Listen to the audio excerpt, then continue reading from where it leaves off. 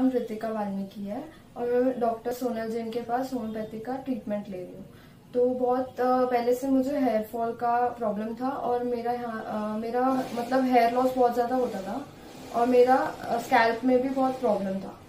फिर मैंने जब डॉक्टर के पास से ट्रीटमेंट चालू किया तो 6 महीने में मेरा प्रॉब्लम बहुत बेटर हो गया पहले से।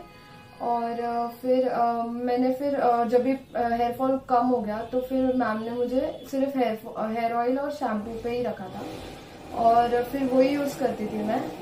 और बस फिर अभी मेरा सब नॉर्मल है, मतलब हेयर लॉस इतना है नहीं। और मैम भी बहुत अच्छे से बात करते हैं, सब कुछ अच्छे से समझाते हैं।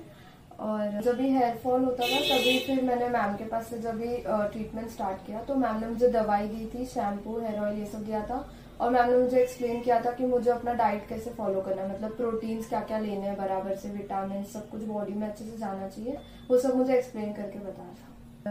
और मेरा वेट भी गेन हो गया था लॉकडाउन की वजह से, तो मैम ने मुझे उसमें भी हेल्प किया और अभी मैं थोड़ा वेट लॉस कर लिया। Thank you.